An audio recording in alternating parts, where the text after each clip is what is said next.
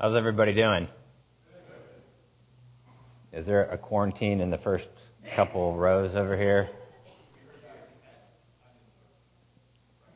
Thanks. We know Jake is back. Bad jokes and all. We're going to get into the word here in a minute, and we're going to be talking about distractions and focus today. Yes. Question first. How many of you have ever played sports? Sports. No, you don't even have to play on a team. You just played sports of any kind. All right? Laura, what's your favorite sport?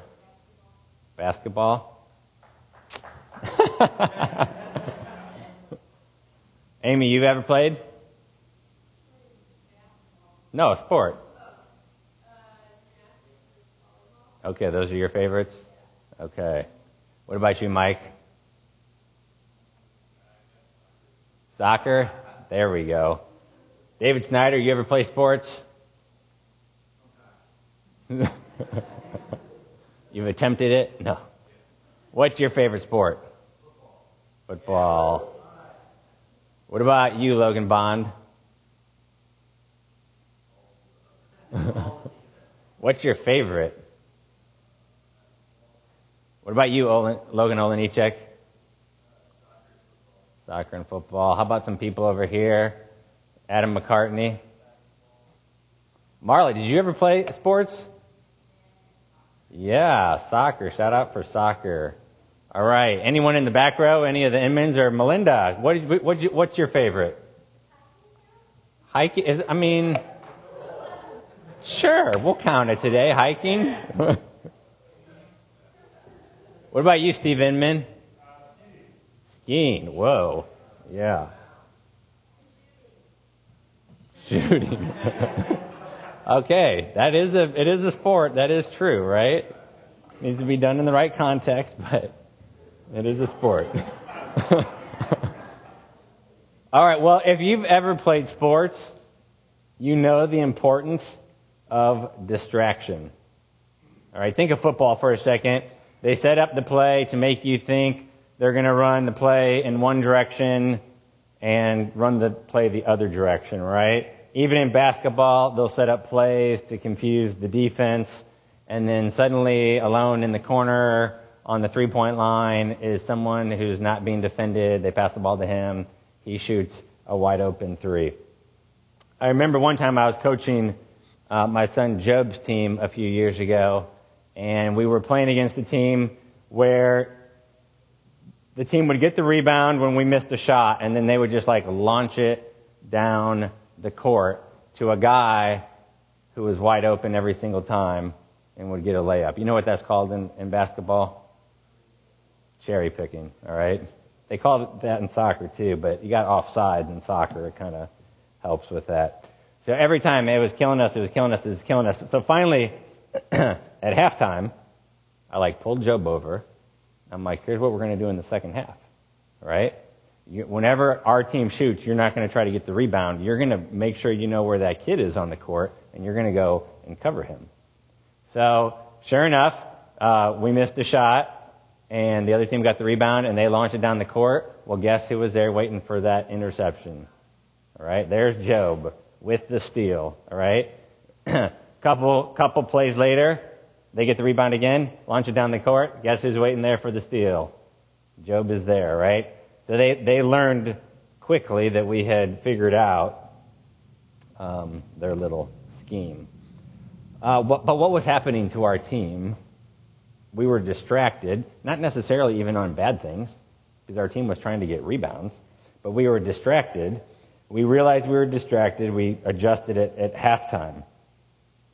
Distractions come in all forms and all sizes. They come in all forms and sizes, and they can get us to focus our attention where it shouldn't be. And sometimes the distraction happens right before us. We don't even know it's happening. There's a story that I read recently about one of the Soviet leaders a number of years ago. Under the Soviet Union, there was a wave of petty theft, so they started putting guards at each of the factories, so when the factory workers left, they'd, inspect the men and make sure they weren't walking off with anything. So one of these workers was walking out, and the guard was there, and he was stationed, and every night, and he was familiar with these guys because he lived in the same town with them. But every night, this one gentleman, Peter, came with his wheelbarrow, and in the wheelbarrow there'd be this great bulky sack with like a suspicious-looking object inside. So the guard would stop him and say, "What do you have there?" And he's like, "Oh no, I just got sawdust and shavings." And so the guard would be like, "Okay, dump it out." So he'd dump it out, sawdust and shavings. And the guard would kind of like kick through it a little bit. There's nothing in there. So the guard would let him go. Next night, same thing. The wheelbarrow with this big, bulky sack. Looked like there was some type of suspicious object in it. What's in the bag? Just sawdust and shavings. Dump it out. He dumped it out. This went on for like a week or so. Finally, one night, the guy's coming out, and the guard's like, "Peter, I know you. We're friends, all right? You tell me what you're smuggling out of here, and I'm just going to let you do it." And Peter looks at him and says, "Wheelbarrows, my friend. Wheelbarrows." Pretty good distraction, right? Right under his nose, saw it every time and let him go by with it. It's easy for us to be distracted. What are some things that can distract us that aren't necessarily bad? Come on, this is a little bit more interactive today. Sports, I heard. You got to speak louder, all right? School. Spoken like a true student. Music. Kids. What else? That's all you guys got? Fiancés. Yes, significant others. They can be a distraction. What else? What about movies? Entertainment, video games, sports, both watching it and playing it, friends. Now, are any of those things bad in and of themselves? No. So distractions can actually be good things. But if they're distracting us from something great, then that's a problem. And listen, here's the thing. Satan will use distractions, and he is happy and more than fine with us to be distracted by okay things if they distract us from doing what God wants us to do. If they will get us off course, Satan is more than fine to use mundane things, neutral things, things like we just named, to keep our attention from where it really needs to be. Actually, if you think about it, even church itself can be a distraction. What do I mean by that? Well, even something like the lights, that can distract you. Because you're thinking, "Oh, wow, the lights are too bright," or "the lights aren't bright enough." Even the temperature can be a distraction. Like most of you probably, we won't get into who figures out the temperature in your home and who runs the thermostat, because that's probably a fight right there that'll happen. But you probably have like a few degrees that you like to keep it within, and you feel very comfortable. A couple degrees warmer, you're not so comfortable. A couple degrees cooler, you're not so comfortable. Right? But even something like that can be a distraction, even for here at church. "Oh, it's too cold at church, it's too warm at church." What about the volume of the music? I know that's not an issue for any of you guys. But for those people that might struggle, it's too loud, it's too soft. All those things can actually be distractions to us. And if we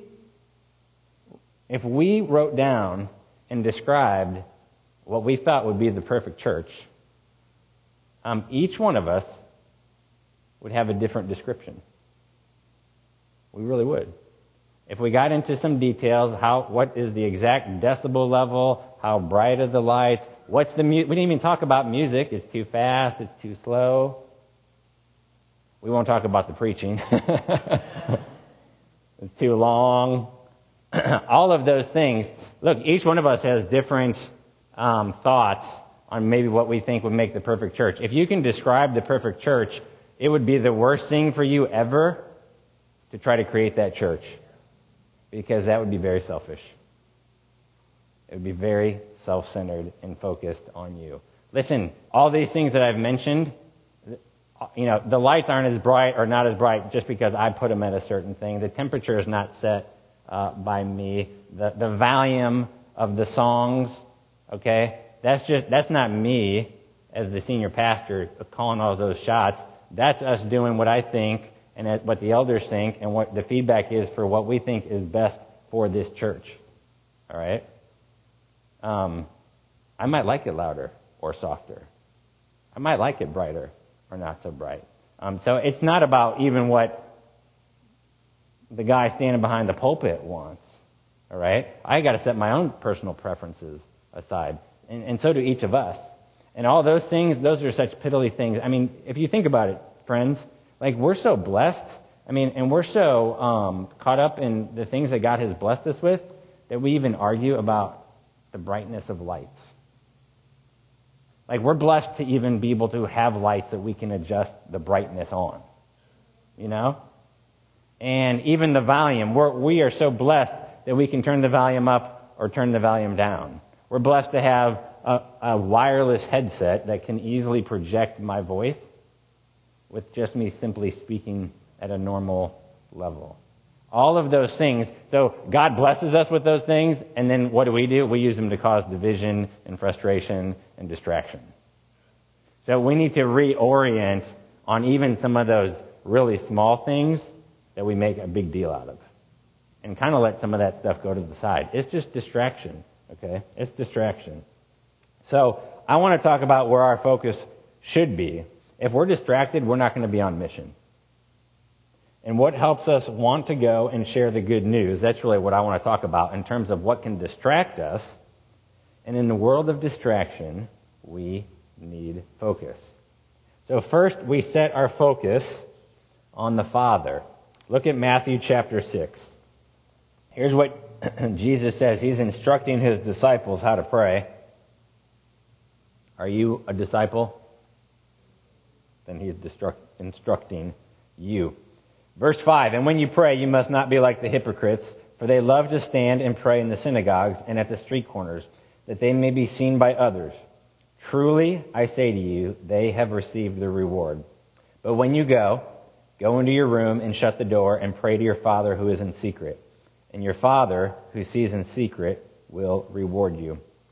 And when you pray, do not heap up empty phrases as the Gentiles do, for they think that they will be heard for their many words. Do not be like them, for your Father knows what you need before you ask him. Pray then like this: Our Father in heaven, hallowed be your name. All right, let's stop right there. See, Jesus is teaching us how to pray, and it starts out with our Father. And really, we could stop right there. Jesus' own focus was always to put the attention back on the Father. The Son points to the Father. All right? So you read through John especially, and it talks about Jesus receiving glory, but it's always, I want to glorify the Father. All right? And as he glorifies the Father, it talks about the Father glorifies the Son, right? But Jesus always wanted to point the attention to the Father. He submitted perfectly to the Father, even to the point of death on a cross.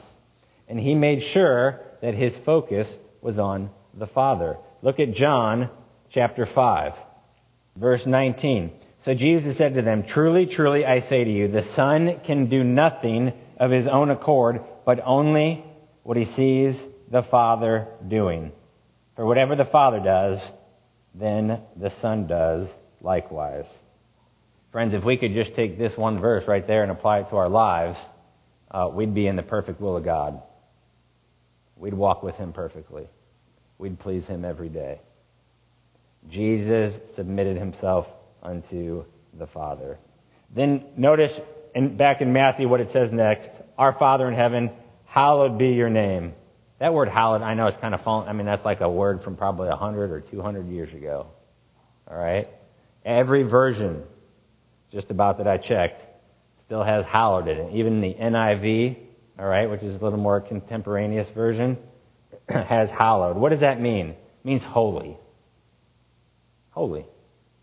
Holy be your name. So the attention is on the Father, but I want you to catch this. The attention is not just on the Father, that's important, but it's also on his character. Our Father in heaven, hallowed be your name. So our focus is on the Father and who he is. Jesus here, he's teaching his disciples how to pray, and he names one character trait of the Father. Just one. And what is it? Holiness. Holy be your name. Now, let's pause here because we're talking about prayer. I think we talked about being distracted in church. We can actually be distracted in our prayer life. I'm not just talking about while we're trying to pray, we got this thing coming in our mind and that thing and kids knocking on the door and whatever. Those are distractions for sure. But I just want you to think for a moment about your own prayer life. What do you focus on in prayer? Because I think what we focus on in prayer can actually be things that we always shouldn't be praying so much.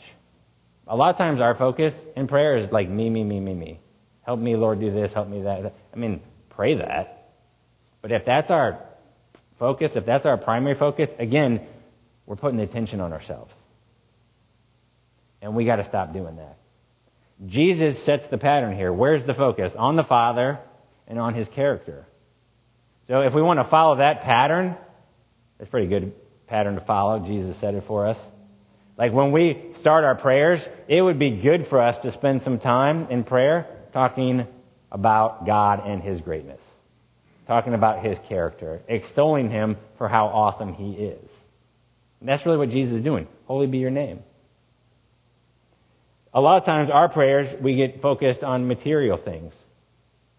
I think that's evidence of actually the prosperity gospel having an influence on us, and we don't even realize it. All of us in here, I don't think any of us believe in the prosperity gospel. But let's check our prayers sometimes and see what is coming out of our mouths when we're praying. Is it materially focused? Well, I would submit to you that is potentially the influence of the prosperity gospel in your life without you even realizing it. We get really focused on these things. And I get it. Give us this daily bread. He brings that up later. And we need the daily bread. But how much daily bread do we need? You know? We need a loaf, right? To feed the family. We don't need 500 loaves or 5 million loaves. We don't need the bread company. Okay? So we need to be careful when we're praying to make sure that we are praying in accordance with God's will, that we're praying things that please him, and that we're not being distracted in our prayer life itself. Okay? When we're praying, think about it. When was the last time you've been praying for your coworkers, for your neighbors, for your lost family members? I mean, that should be at the forefront of our mouth. If we're wanting to seek God's glory, if we're wanting to see him do something, if we're wanting to see lives change, that's what we should be praying. Look, a great view of God, listen to me here, a great view of God helps our evangelism. And each one of us here, each one of you, you can understand anything a theologian can. All right?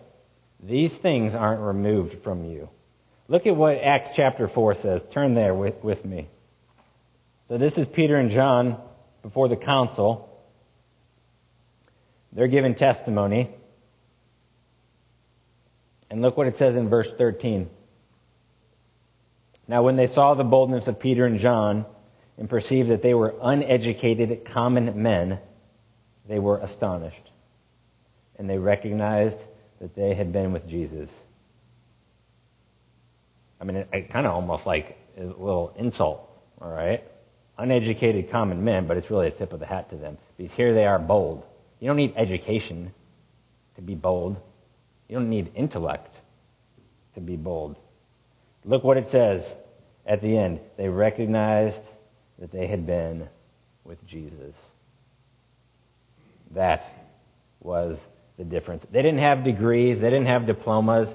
They weren't officially certified as master disciples, but they had been with Jesus. They had spent time with him. It had made a difference. Let's talk about God and his transcendence for a second. That's the belief and thought that God is greater than creation and independent of it. We looked at this at the Reformation Wednesday, the last couple Wednesdays when we met. So God is greater than the creation and independent of it. He doesn't rely on creation.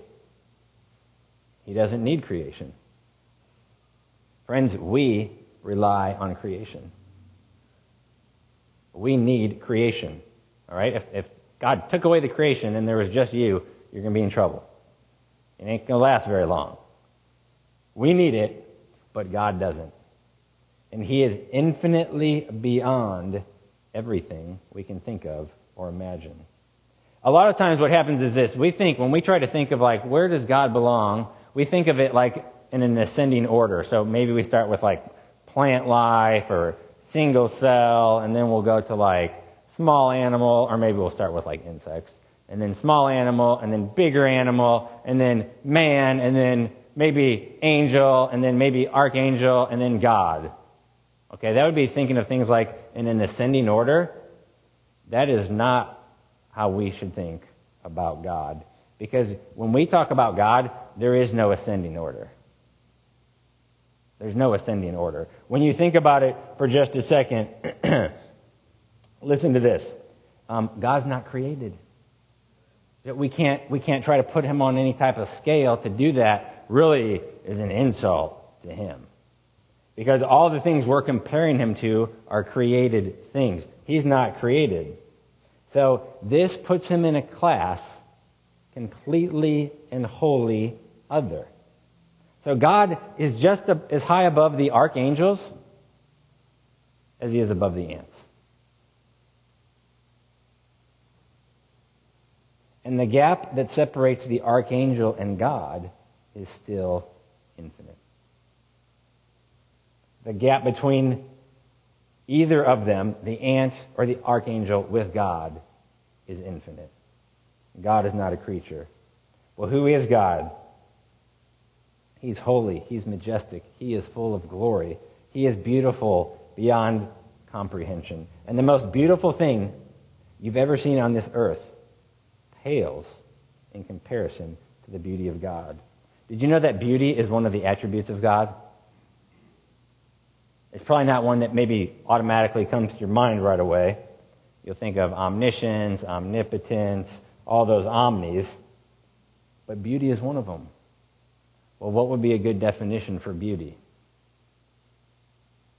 It's the attribute of God whereby he is the sum of all desirable qualities. You want me to say that again? It's the attribute of God whereby he is the sum of all desirable qualities.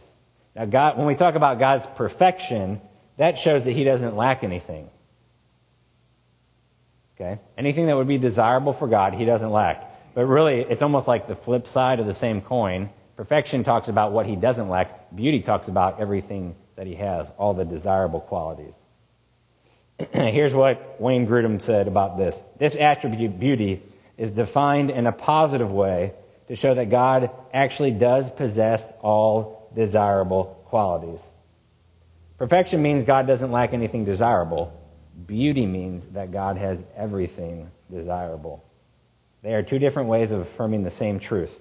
Nevertheless, there is value in affirming this positive aspect of God's possession of everything that is desirable.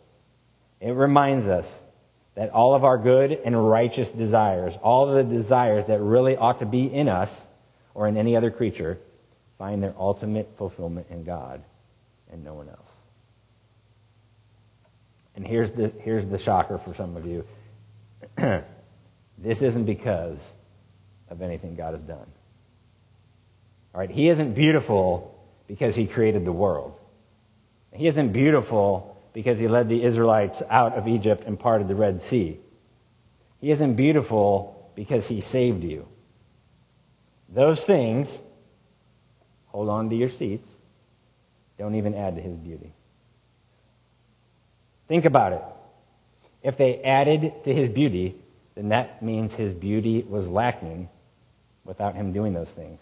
And there was something he had to do to get more beauty. And that means he wasn't infinitely beautiful to begin with.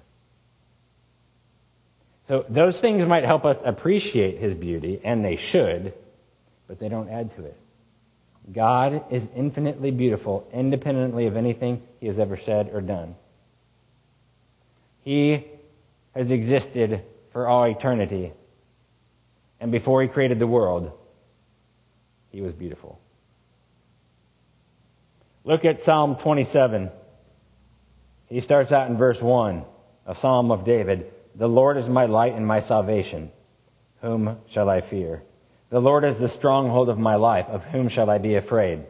When evildoers assail me to eat up my flesh, my adversaries and foes, it is they who stumble and fall. Though an army encamp against me, my heart shall not fear. Though war arise against me, yet I will be confident.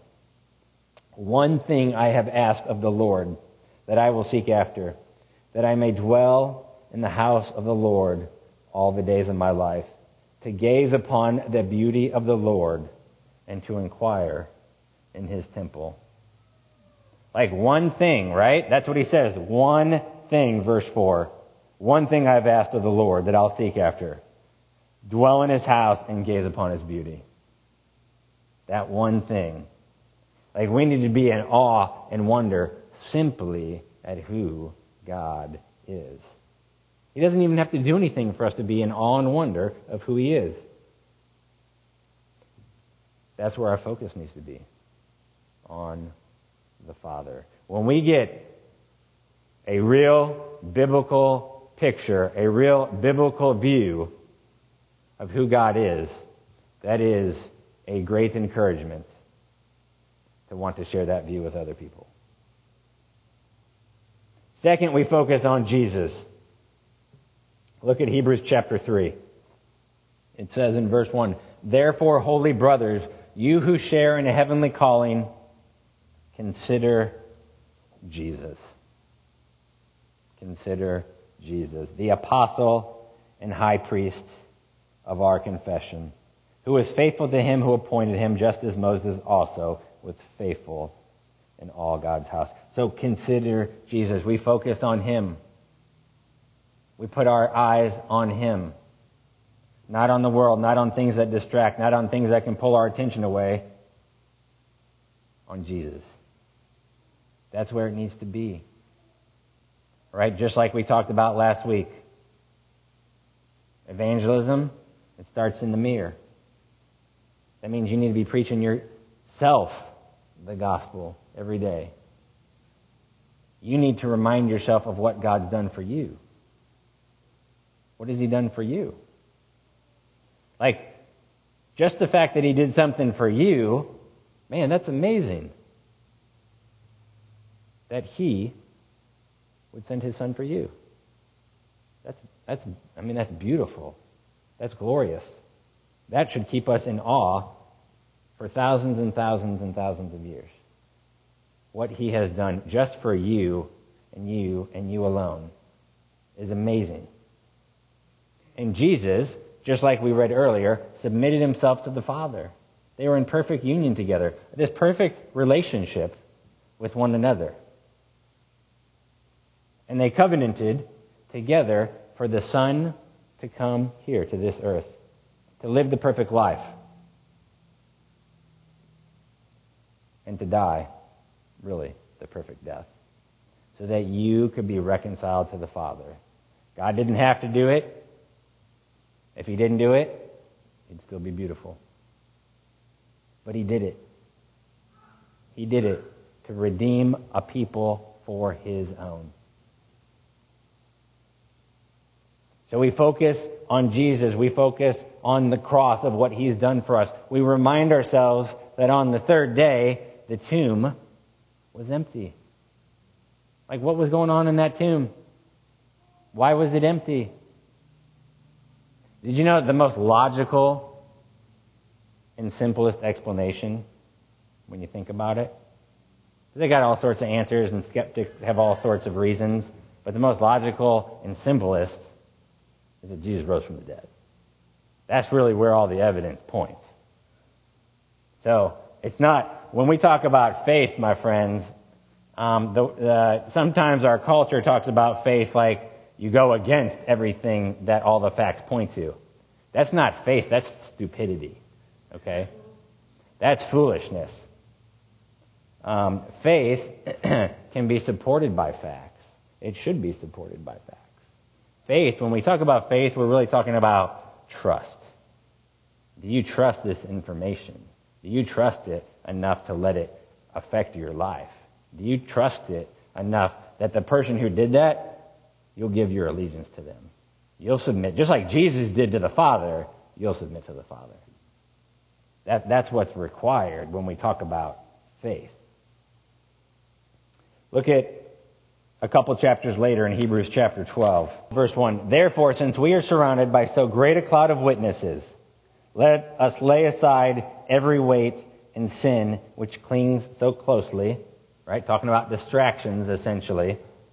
And let us run with endurance the race that is set before us, looking to Jesus, the founder and perfecter of our faith, who for the joy that was set before him endured the cross, despising the shame, and is seated at the right hand of the throne of God. I did the Awana program, which is a program for youth to memorize verses, and they play some games and different things. But years ago I did it before I even got saved. And I remember this is I think it was the very first, but if it wasn't, it was the one passage that I memorized that just for whatever reason stuck out to me then, and for years and years after, it still stuck out to me. And back then, we were memorizing in the King James. So it was a little trickier. And I remember standing at the bus stop every morning with my little Awana book, like trying to memorize verses so I could get my Awana bucks and buy stuff in the store. God uses stuff like that. I memorized a lot of scripture because I wanted, that little tiny basketball hoop. All right?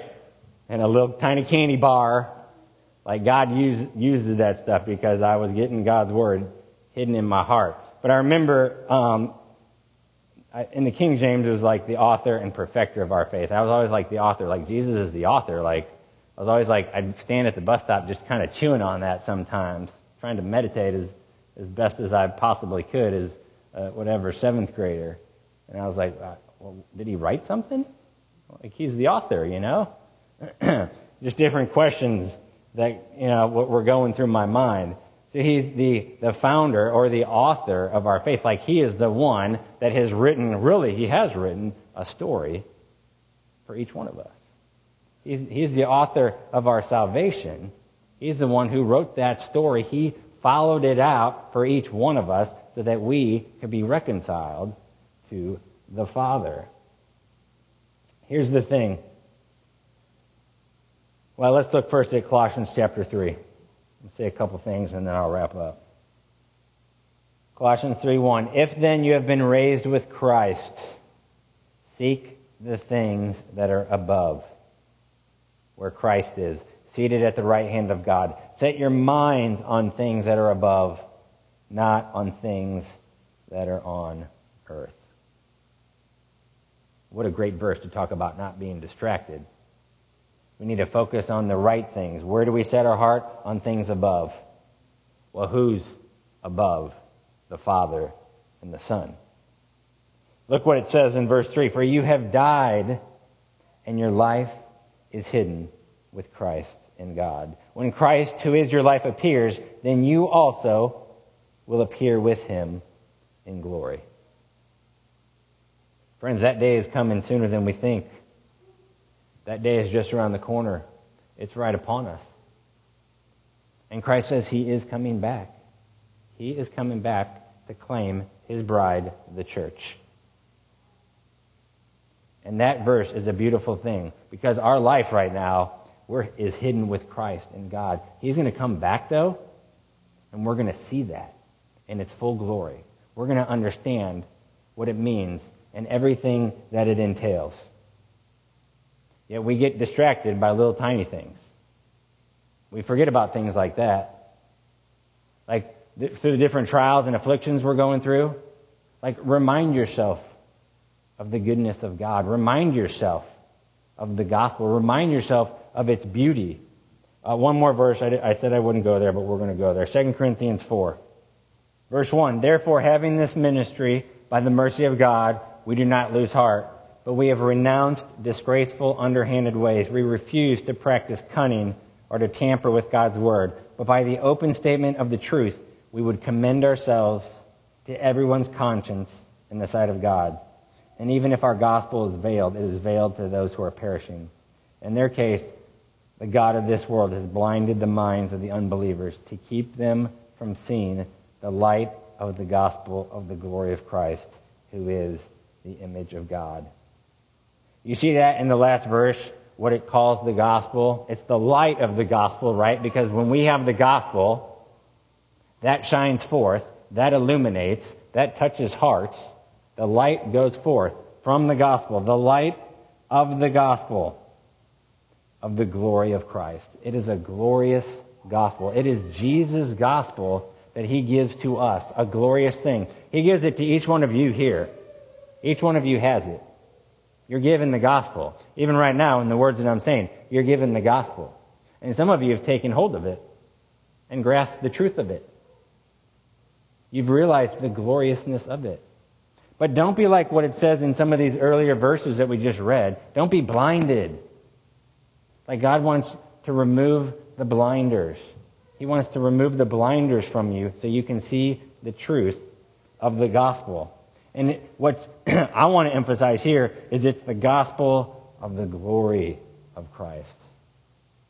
It's Christ's gospel, and it is a glorious thing. It's good news. It's good news. Look, we're fallen. We fall short. We can't do anything to save ourselves. We can try all we want. All right? I tried for many years. All right? I thought if I did this and did that, like God would be happy with me. It's not about that, friends. The Bible is really clear that works don't save you.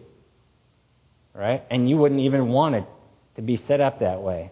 Because then we'd all be lost. All right? Because the scale would not tip in your favor. Trust me. It wouldn't tip in my favor either. It wouldn't tip in anyone's favor. Praise the Lord, it's not about works. We'd all be lost. God didn't set it up that way because you can't earn God's favor. You can't earn grace. That would be a contradiction. Grace is unmerited favor, unearned favor, favor that you didn't do something to earn. That is grace. So God pours out his grace. He's willing to pour it out. How does he do that? By the gift of faith. By the gift of faith. Right here, I got a glass of water. All right? I'm thirsty. I'm going to take it. Can you just hold on a second? Thank you. The water, here's the illustration. The water is the grace, okay? If I'm in the middle of the desert and I got 1,000 cups, is that going to do me any good? No. All right, I need the water. All right? So I got to have the water. That's what's going to preserve me. That's God's grace. All right? The faith is the cup. That's the instrument by which the grace is delivered to me. Just like the water. Okay? The cup is the instrument by which it is delivered. Does the cup preserve my life? No. It's the grace. It's the water. All right? Same thing. God's grace saves us. But how does it say it saves us? Ephesians 2, through faith. Okay? That is the instrument, the means by which. So you have to trust in Jesus for your salvation. You have to trust in what he did for you for the forgiveness of your sins. That's the cup. You get the cup, then you get the water. That's how it works. All right? God's grace saves you. God wants to give you his grace. He wants to pour it out upon you. But you have to trust. You have to trust. And each one of us has to make that decision. Will we trust? Will we trust in what Jesus did for us? Was it enough for us? I encourage each one of us, put our trust in Christ. That is what saves us. He and He alone. Only through Christ. Let's pray. Lord, we thank you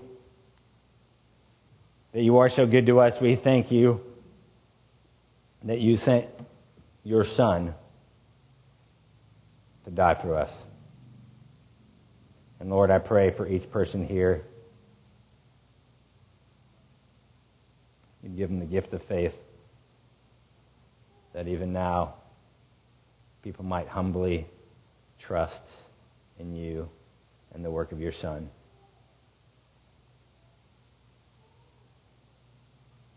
Remove the blinders.